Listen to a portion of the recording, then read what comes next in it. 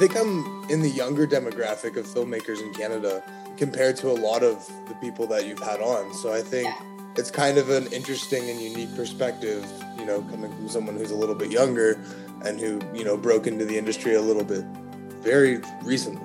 Totally. You have better advice sometimes for people who are just trying to break in because you literally just did it. Hello, and welcome to Canadian Made, the podcast that goes behind the scenes of the Canadian entertainment industry to get to know the stories of the unsung heroes who make Canadian content. So if you love Canadian content, are aspiring to work in the industry, or a seasoned veteran, this is the podcast for you. Today on the podcast, I'm joined by Connor Johnson, who you heard a little clip from at the beginning. He is an assistant director and producer. He's worked on narrative, feature films, as well as music videos. You may have seen some. He's done a music video with Drake, so you probably have. And in this episode, we really get into the weeds of how to break into the industry. And we talk about whether or not film school is worth it, and we also break down the things to think about if you're deciding whether film school is the right path for you. The thing I also like about this episode is how honest and open Connor is about his struggles early on in his career to actually find stable work and what that process actually looked like. So, if you're an aspiring filmmaker, if you're trying to break into this industry, this is an episode that you absolutely cannot miss. So with that said, without further ado, let's get into my conversation with Connor.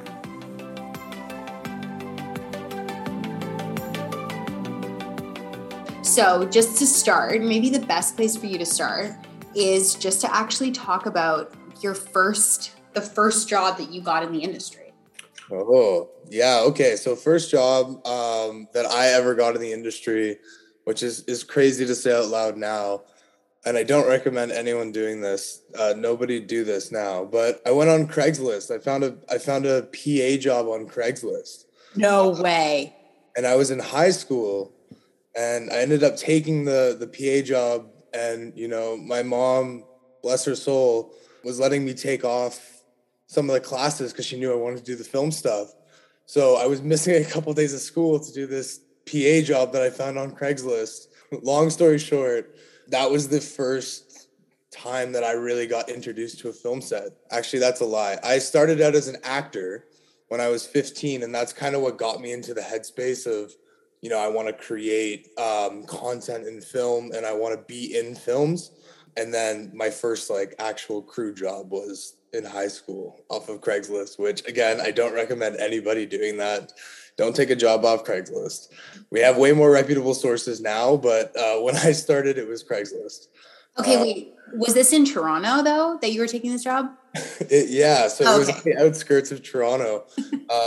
And obviously me just being a keener as a young high school student, it was a great thing for me.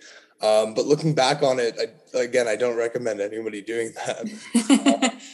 So shouldn't go to Craigslist, but can you recommend some more reputable sites that people are okay to look at? For sure. So there wasn't just Craigslist when I was starting up. There was also something called Mandy. Anyone who's been in the industry for a little bit, in the indie world especially, knows about Mandy. They've recently kind of fallen off, and it seems like they've been replaced with, there's a Facebook group now called I Need a Fixer Producer. And if you're in Toronto and you're working in the indie world and you really want to get your foot in there, that is the easiest way to do it. Jobs go up every day, and they're all in one spot. All these creators, all these filmmakers are in one spot in this big group, which really didn't exist when, you know, I started, or if you started 3 or 4 years ago, this wasn't a concept that was really a thing. It was Mandy, and it was applying for jobs like that, from my perspective at least. So 16-year-old you is hustling overtime to try to get into the industry. So then you obviously ended up at film school, but what happened until you got there? I'll just backtrack a tiny bit. So I started at 16 as an actor. That was my first taste of on set. I did a couple things. I got an agent, you know, I did the thing. I was living 45 minutes away from Toronto. So I was busing in for auditions, which was an hour and 45-minute bus ride. And then I've like after sitting there and being an actor and realizing that, you're not the one, moving the camera, you're not the one moving locations, you're not really making the film happen as much. You're a piece of this big moving puzzle. I wanted to be a part of the bigger puzzle. Mm-hmm. So that was what initially like got me into wanting to do behind the scenes work, which in my first case was a Craigslist PA job. Those were the first initial contacts I made as a behind the scenes crew PA person. And that was what kind of got me interested and got me my first contacts to then build off of those. And then I went to college.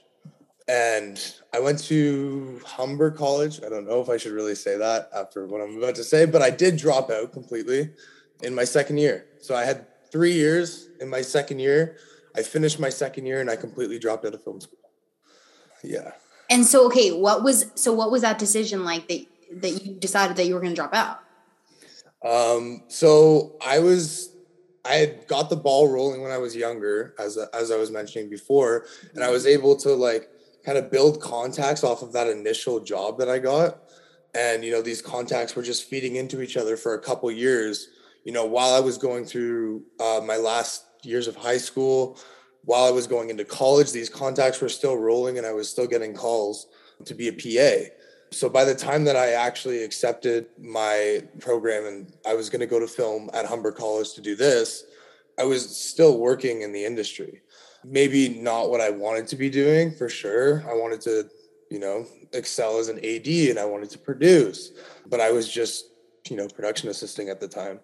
But that going in with that experience, naturally over the 2 years of my of the college term that I was actually in for, it got out of control, and then I had to drop out because it just wasn't worth it to be in school anymore.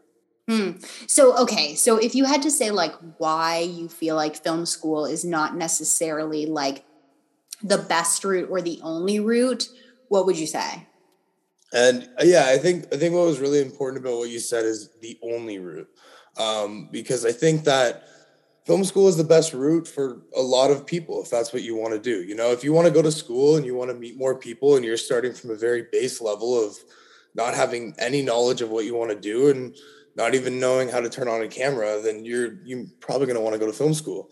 But if you have just a general interest in film in general and kind of what you want to do and like, you just kind of want to get thrown into it and be on set, you can do that from like start as a PA and work your way up. And from being a PA, you meet incredible contacts that you would never guess that you meet as a PA. You're talking to the producer sometimes, you're talking to the executive sometimes, and like you're talking to all the people in production that hire people on sets. You're in the ideal position to get hired again or to get recommended.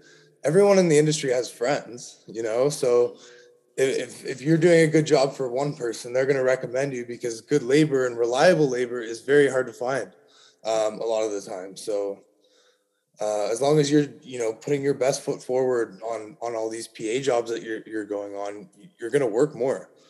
That's just the reality of the situation. So there's definitely like two ways to go about it. You could do the school route where, you get recognized by the union a little bit more if you want to go and you want to apply right away. I know that was something that Humber College offered. For me, that wasn't really my interest. It was more, I wanted to excel in what I wanted to do and I wanted to do it right now, which is, obviously like the inpatient route, but it's worked out for me so far is what I'm trying to say. Yeah. I mean, to be honest, like in speaking with you, I obviously speak with a lot of people from the entertainment industry all the time. And like the one thing that I would say about like what successful people have in common is like this hunger and this passion to like just go after it.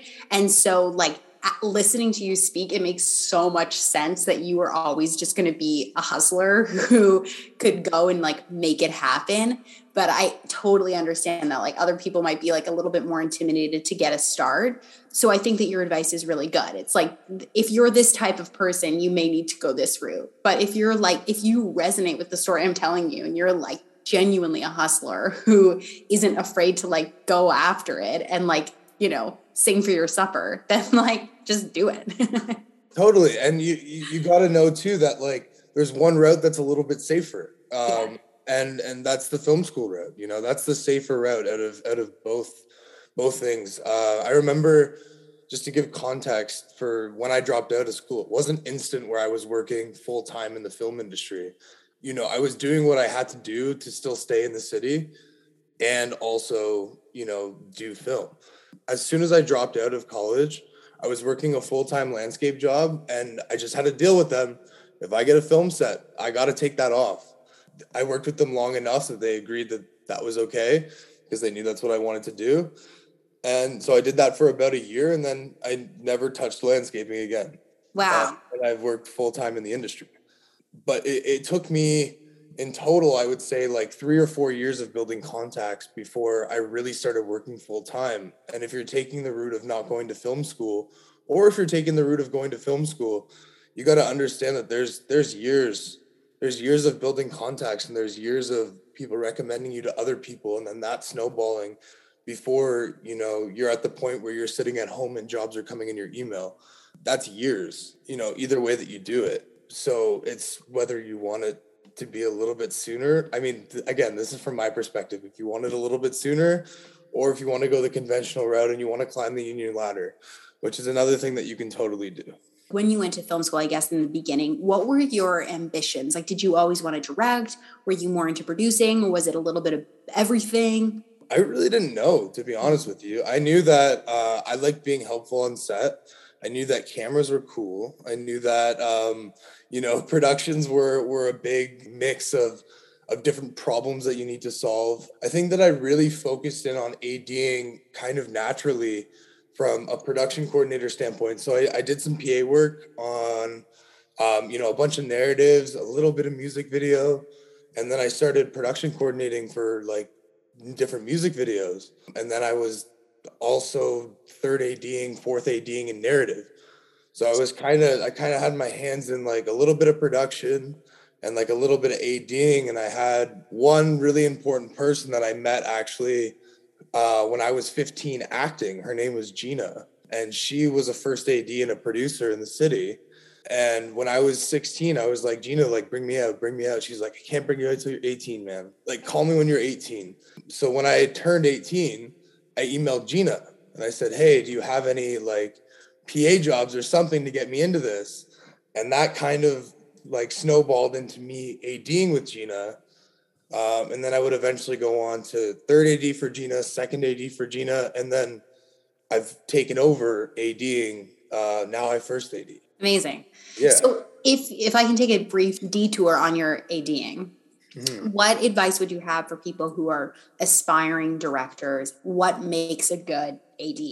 The one thing that's a really big thing that I notice is that, and this goes back to like what kind of generation you're from in a way, or how you act based on, you know, how long you've been in the industry and what time you really came up in the industry in. Right now, I feel like we're at a time where people are really appreciating ADs that don't bark and that don't, you know, really like push in like a negative way. I know that like the old way of doing things is like, oh, this is very like, it has to be this way. It has to be this. It has to be this. But now I feel like we're dealing with more flexibility in a little bit more of a sensitive world. And I think it's a good thing.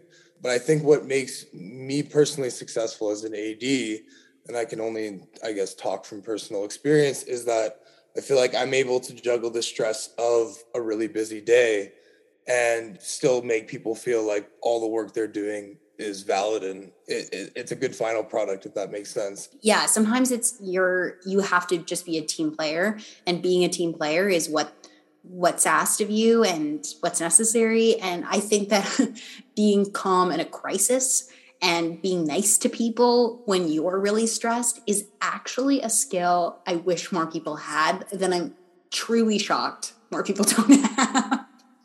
Yeah. And like, I think that's where I think the reason that I answered that way in particular is because I think that's where I kind of found my little stride was, you know, I'm able to move the day along.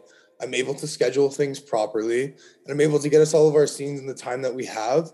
And, you know, nobody's sending out death wishes for me because I'm not, I'm not making people feel bad. Everyone there is there to do a job. They want to do their job as best they can. And I'm there doing the same thing.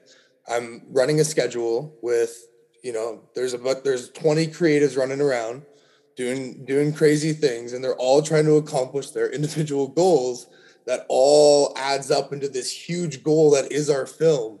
And that's all of our final goals. So why not work with those people and, push them up to that point instead of pushing them down when things aren't going to plan. Nothing's really going to go fully to plan. That's just the way it works in this industry. So when you approach it with that kind of mentality, I think that's what kind of sets you apart from, maybe the people that came before you, and kind of makes way for a new generation, if that makes sense, of like-minded people who,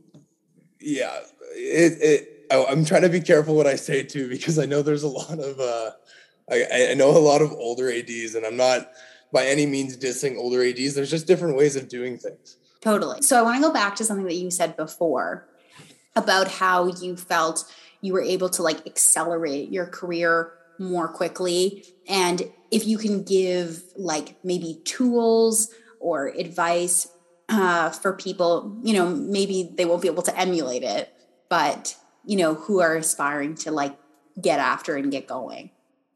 One of the best tools right now, okay, so if we're starting from, we don't know anybody in the industry, we don't know what's going on, we don't know what we want to start doing. The first thing that like I would do personally is, use these resources we have online.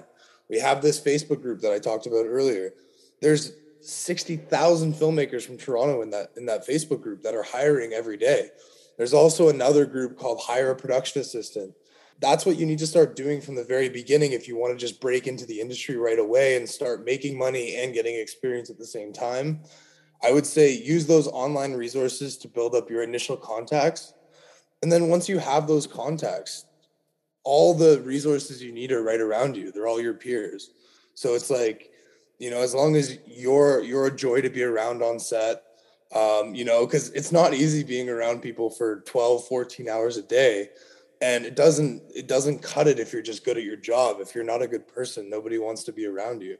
So, then your resources, after you've built those initial contacts, then your resources are all around you every time you go to work, which is cool because it's, all it really takes is human connection for you to get the next job. That's how it rolled for me, at least, is, look at the people around you, who's doing the thing that you want to do. And make sure you ask those people questions and make it known that that's what you want to do. Like, I don't want to be a production assistant forever. Obviously, I want to be doing this, and I was talking to people about ADing well before I was ADing. And that kind of built the initial foundation for me to actually branch out and do that. And it wasn't the people that hired me as a PA that hired me as a first AD. It was the people that hired me as a PA recommending me to other people to be like a good, worker and like reliable. And then like a couple contacts removed, that's when I started ADing. Like, it wasn't the initial contacts that hired me as a PA that eventually got me my first AD. It was offshoots of contacts, and you can trace contacts all the way back to the first person that you met, but they're going to look at you as a PA for a little while. So you need to understand that the people that are hiring you as a PA, you're a PA to them. So, when you prove yourself to, their friends, their peers, they automatically kind of look at you different after that. But they're probably not going to go to their way to hire you as a first AD if they've been hiring you as a PA. So it's like kind of the offshoot contacts that I found to be good leads for starting new things that I wanted to do in the industry. Interesting. So when you started ADing, you've done a ton of music videos. Obviously, are music videos kind of like the better way to get more of the experience that you're aspiring to get? Do you want to go back into like narrative scripted, or are you just like loving music videos? What's sort of the master plan? So I actually, and when I say we, I mean my team. I have a second AD. His name is Gavin Good. I bring him on every job. I actually met him in college, funny enough. But separate from that, and we both dropped out. So separate from that, we do narrative features quite often. Like I think we did 3 or 4 narrative features last year. And in between, we do music video commercial. So what we find really cool about these two kind of worlds, because once you get to know the film industry a little bit, if you're just joining up, there's 2 kind of avenues in general terms that you can take.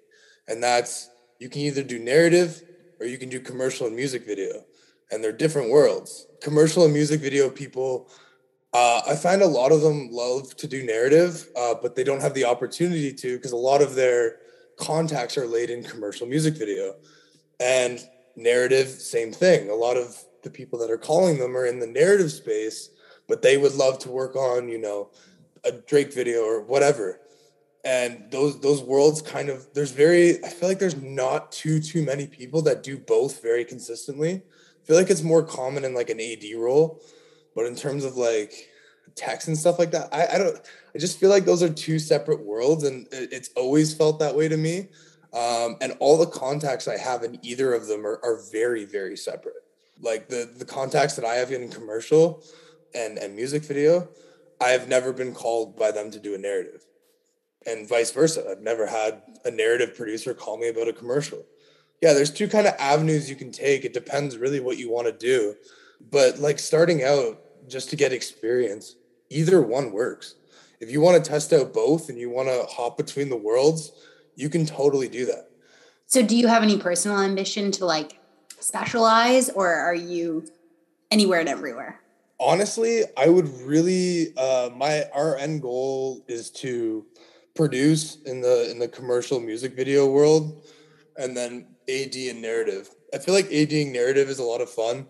It's like a super, super big puzzle. I mean, music videos and commercials can be as well, but in narrative, it's like this huge puzzle that like, it's a 90-page script. It's a 120-page script, and you got to make that make sense in 35 days, which is fun to me. And like moving around the days and understanding how each day affects what's coming after that. And that kind of puzzle is fun to me.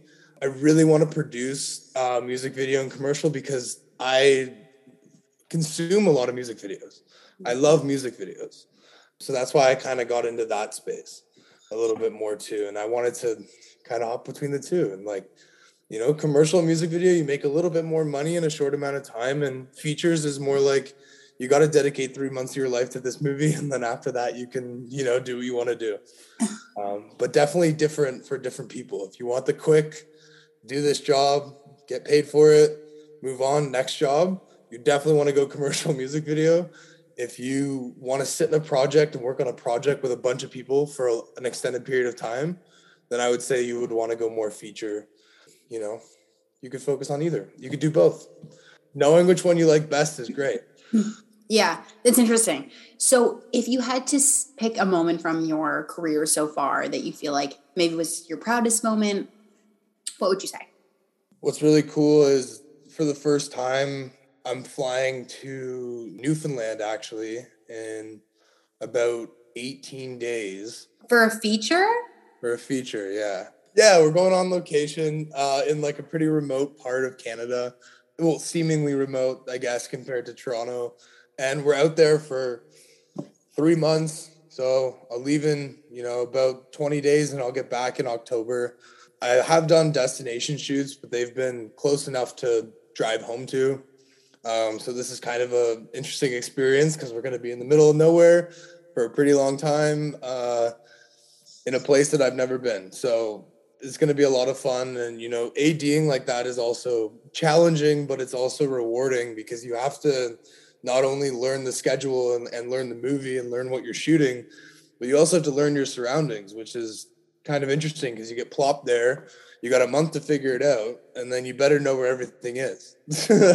Yeah.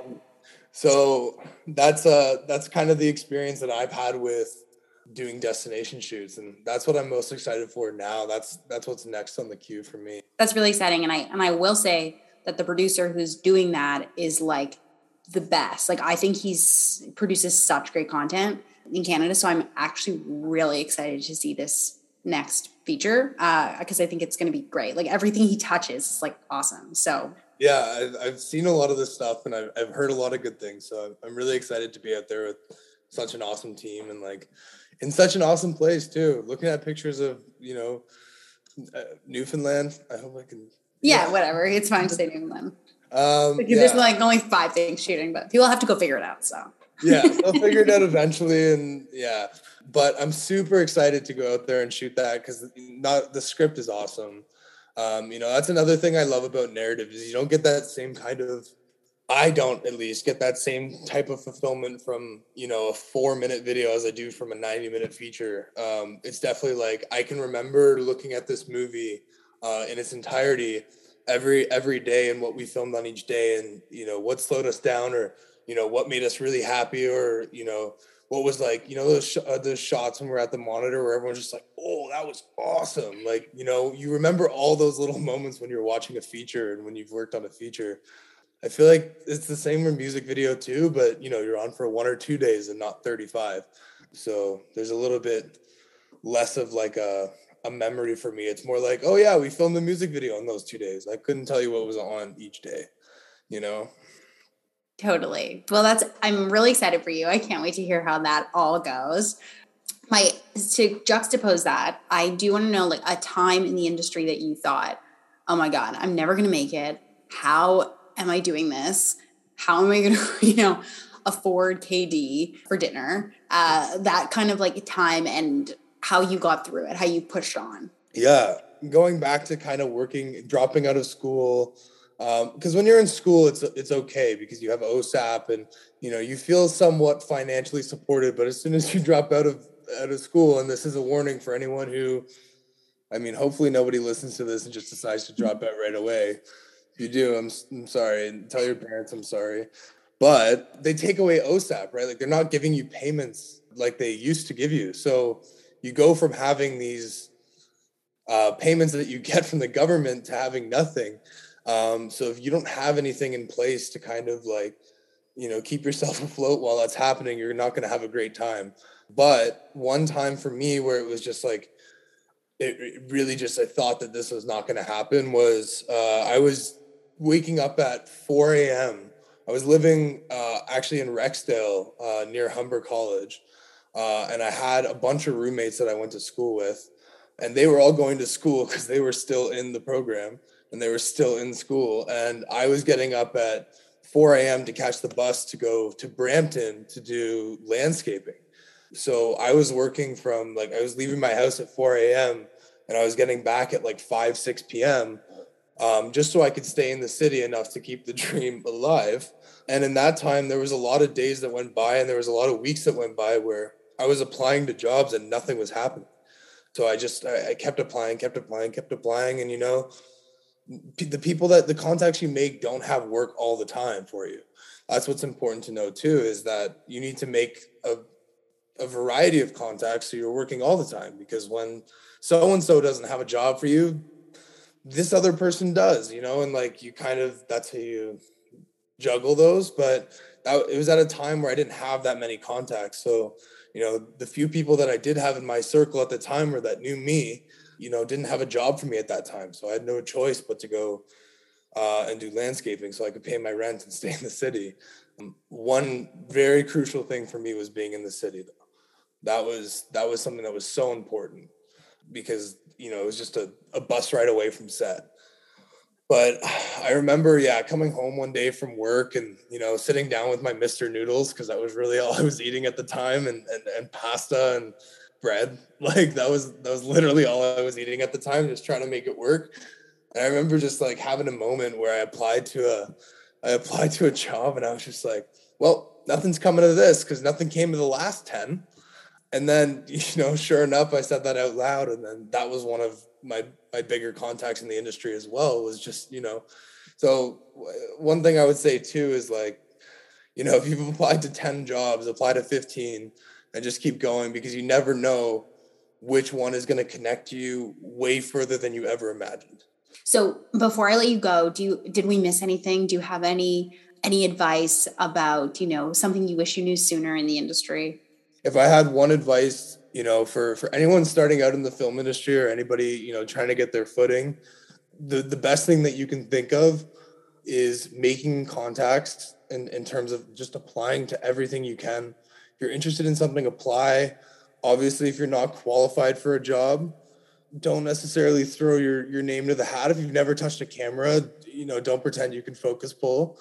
That's not what I'm saying. You want to make all the impressions that you eventually make in the industry. You want them all to be positive. So, lean into your strengths and lean into the things that naturally you do. So like as a production assistant, one prerequisite, you just got to work hard and you got to be reliable.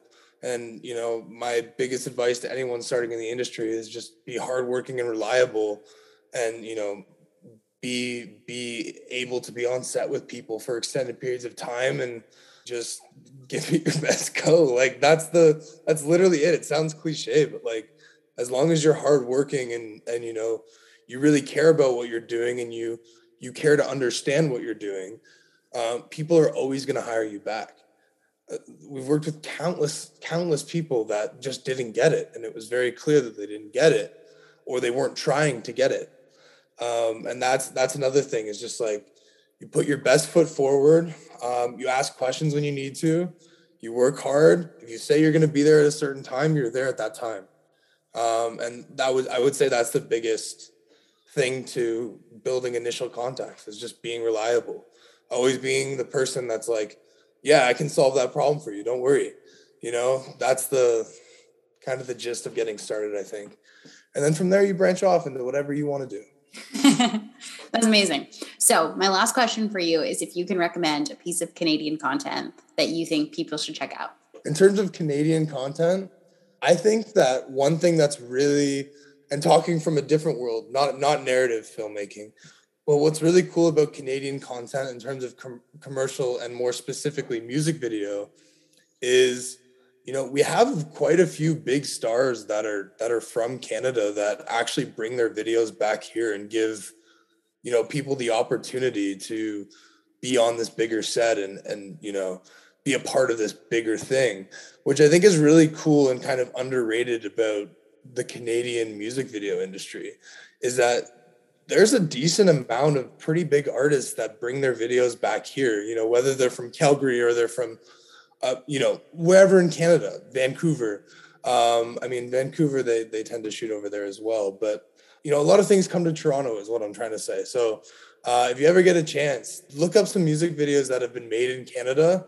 And you can see, like, you might be surprised at some of the content you've ingested yourself that you didn't even realize, oh, that was filmed down the road. There's a lot of videos like that, especially when you're talking about, like, Drake, The Weeknd, people like that. And yeah, there's just tons of opportunities to make music videos and beyond music videos in Canada.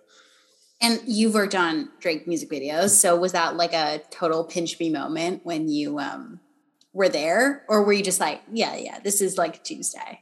the first one was, because I've done two and I was a second AD on both of them. The What's Next, which was the first one that I did, was literally a call that day. Hey, can you be on set in 3 hours? It's an overnight. I was like, okay, what's the music video for? And they were like, Drake. And I was like, yep, see you then. So that one was kind of like a like pinch me moment a little bit, because it was like, oh, like I really like Drake, like it was kind of a cool thing for me. And then, like, after working on music videos for other artists like Tate McRae and Johnny Orlando, which are also bigger artists from Canada, I would say, or on their way at least. Yeah, after that and continually doing music videos and commercials and also seeing big stars in narrative, it became more of a, okay, these people are humans. They're not celebrities. We're at work, the pinch me moment kind of went away, and I don't really get that anymore. But I get the pinch me moment when a beautiful shot is lined up, and we do it flawlessly, and all the background are going on their proper takes, and the camera sliding in just right, and it lands on that final mark and it's all in focus. That's the pinch me moments for me. It's not the people that have 1 million Instagram followers or whatever it is. That's not what does it for me. It's the just the craft of doing all the things and having everything work in symmetry.